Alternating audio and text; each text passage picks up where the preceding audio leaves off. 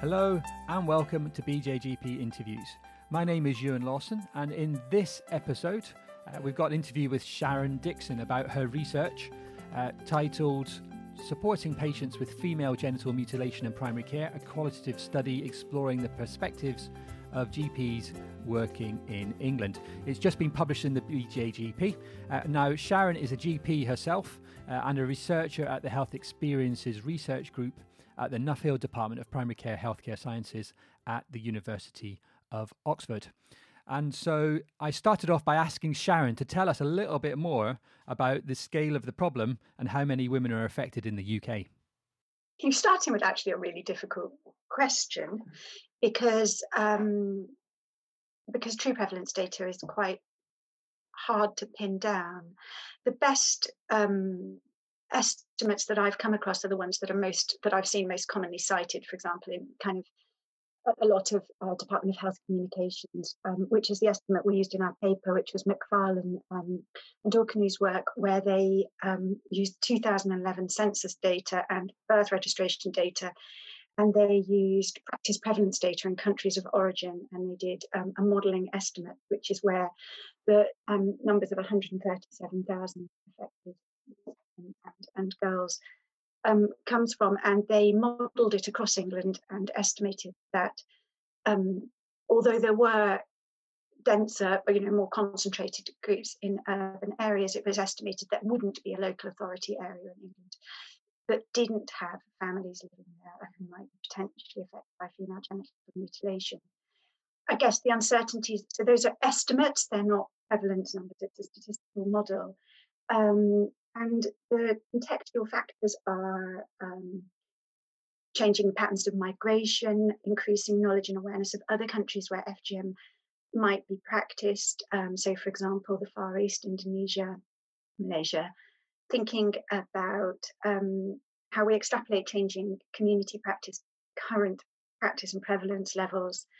And I guess there's the migration data that we know about and that's charted, and then there's some that might not be captured in census and birth registration data. So they are estimates, but I think the conclusion has to be that families and communities who might be affected by FGM are distributed, in every local authority across England. And so I think having some awareness and some reflections on how you might approach that as a GP is relevant to all GPs. Yeah, I thought that was really striking in the introduction to your paper, that you quoted that McFarlane number of 137,000. And yes, it was a very difficult question, because clearly it's the kind of problem that isn't, it tends to be under the surface as well, in terms of it won't be easy to get good data. But I thought that was really striking that, there's not a local authority in the country that won't have women that are affected by FGM. So you obviously went further. Tell us a little bit more about your paper. What did you do in this research study?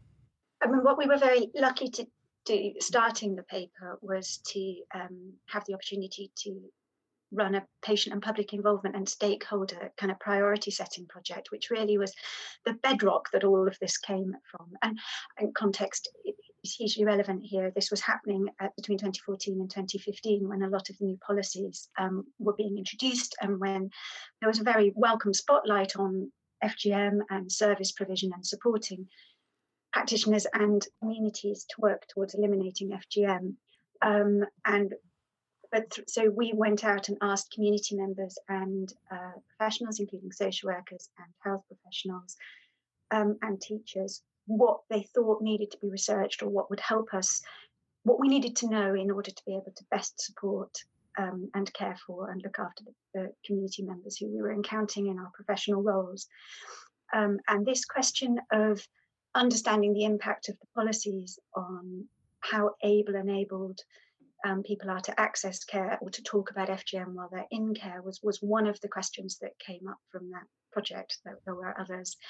But another question that came up from that project was, where does the GP fit into this? And I think a lot of experience of services had been around obstetrics or midwifery, and I would say that from my review of the literature, that's where most of the research has happened as well. And so we started wondering, primary care, there are things that make it different. And we, for a start, you might not know why the woman's coming in. If you're going to obstetrics or midwifery services, or you're going to a specialist clinic, you have a framework, you might know what you're going to be asked.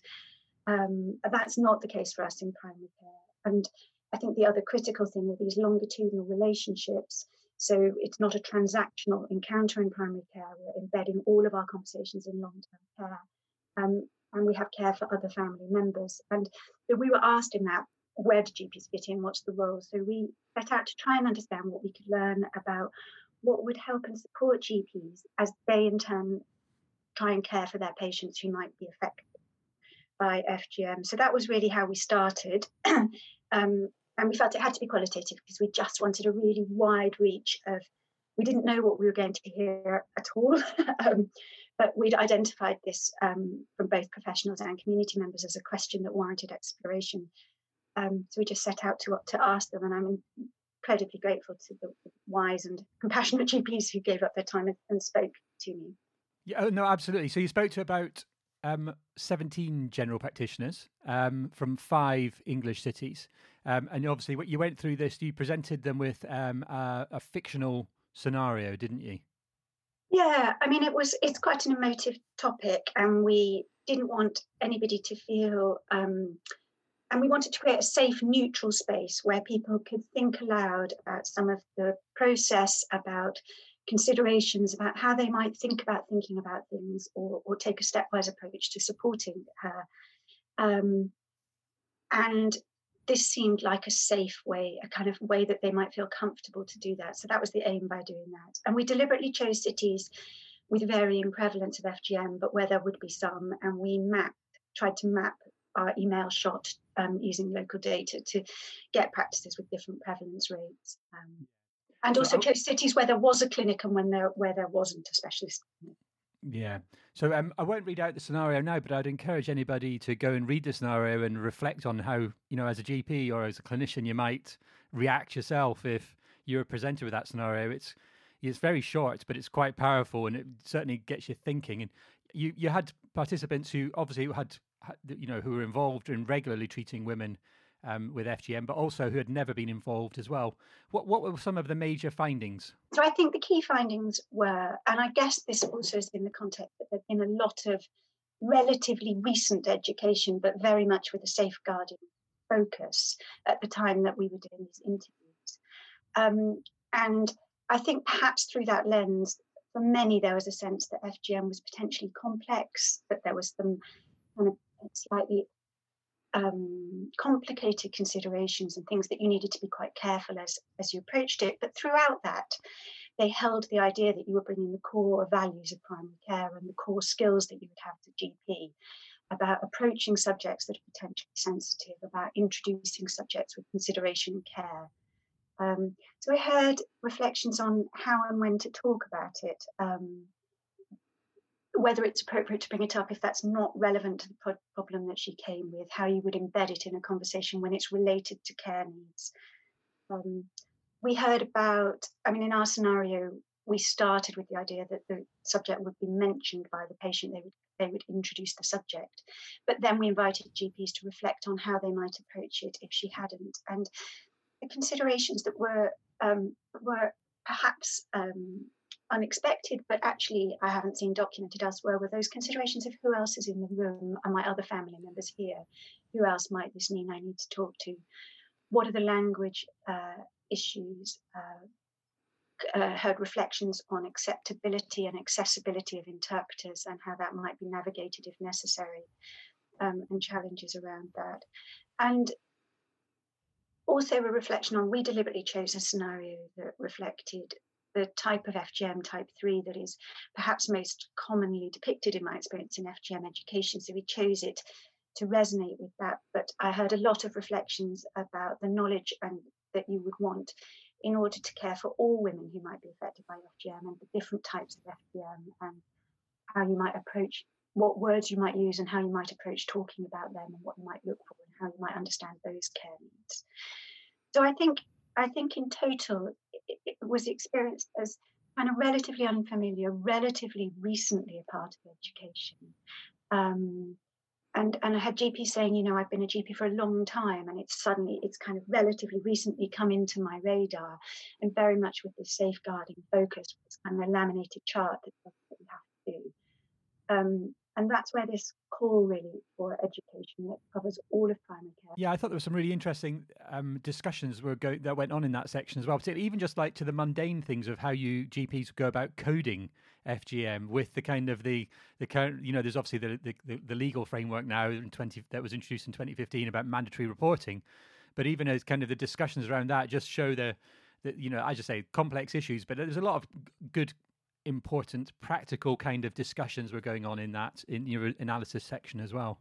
Well, coding, I think coding's often is a really big part of primary care, and it is important to GPs. And GPs reflected quite a lot on this, absolutely could see the value, for example, in ensuring that women aren't repeatedly questioned and potentially traumatised, to ensure that there is effective professional communication between people looking after her, to ensure that there's transfer of information for safeguarding. So absolutely a very key recognised value and importance of coding. But then the tensions about perhaps online access coding and vulnerabilities around that, and coding for reporting purposes. And I think the other reflection on coding was almost about the rigidity of codes, and this is where the discretion questions came up. And this was a really kind of actually very widely held concern about. I've got one code which is at risk of FGM for the child of a mother who's had FGM, but how do I individualise that? How do I put that on the record if actually she's been through a holistic risk assessment, she's had a safeguarding risk assessment, she's told me she's never going to do it, her family have abandoned practice. How do I support and manage that situation? Yeah. So your paper rounded off with a sort of a section on strategies and resources to support women with FGM, and I wondered if you could just summarise some of those that GPs and other primary care clinicians and staff might be listening to might find useful. Yeah, well, actually, one of the things that's really exciting, I think is really exciting, that's coming from this paper is that we are currently developing a learning resource for GPs supported by NHS England North that's going to pick up the questions that that GPs asked in this paper about primary care focused education in the context of primary care with an approach to consideration of care needs really from the cradle to grave, so through adolescence, including pregnancy, postmenopausal needs, and guidance and resources for how to approach a range of care needs that women might have that you could be supporting women or signposting them to support with from primary care. It's a lovely paper, Sharon, and I'm incredibly grateful that you've taken the time to come and speak to us. Sharon, can you just summarise for us the key findings from your paper? So the key findings are that FGM has had a relatively recent focus on it and is relatively unfamiliar and complex, and it necessitates kind of careful consideration about how to approach conversations to ensure that it's acceptable to the woman and to her family, and that there are aspects in primary care that are really important to consider, and those include the long-term relationship that GPs are striving to hold with the woman, with her family, and also within the community, and they want to hold their caring responsibilities with FGM in a way that enables the maintenance and nurturing of those relationships. And I think that was a really core finding of this paper. To do that, they were very well supported by having access to holistic and specialist services and expertise and advice when they needed it, and that was a really powerful enabling factor that would help GPs raise and explore FGM with their patients, knowing that they had services to offer to make asking about it meaningful so that you could then deliver the care that women need, and that was incredibly important. They recognised the importance of the coding and reporting that they had to do, but the conversations in primary care were complicated by this and could be difficult.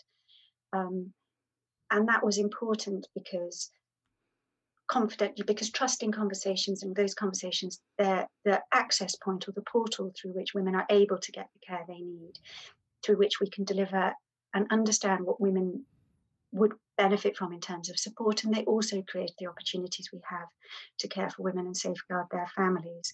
And so understanding the impact and the processes in those conversations, I think, is really important. Sharon, it's a wonderfully rich paper. There's so many different areas it could delve into with it, and I thoroughly recommend it to anybody listening, and I hope they get a chance to explore it fully. Thank you so much for taking the time today. Welcome. Thank you very much for listening to this BJGP podcast. The original research papers and articles can be found at bjgp.org. The show notes and podcast audio can be found at bjgplife.com. Do share if you've enjoyed it. Subscribe via all the usual places, including Apple Podcasts, Google, Spotify, or your podcaster of choice. Thanks again.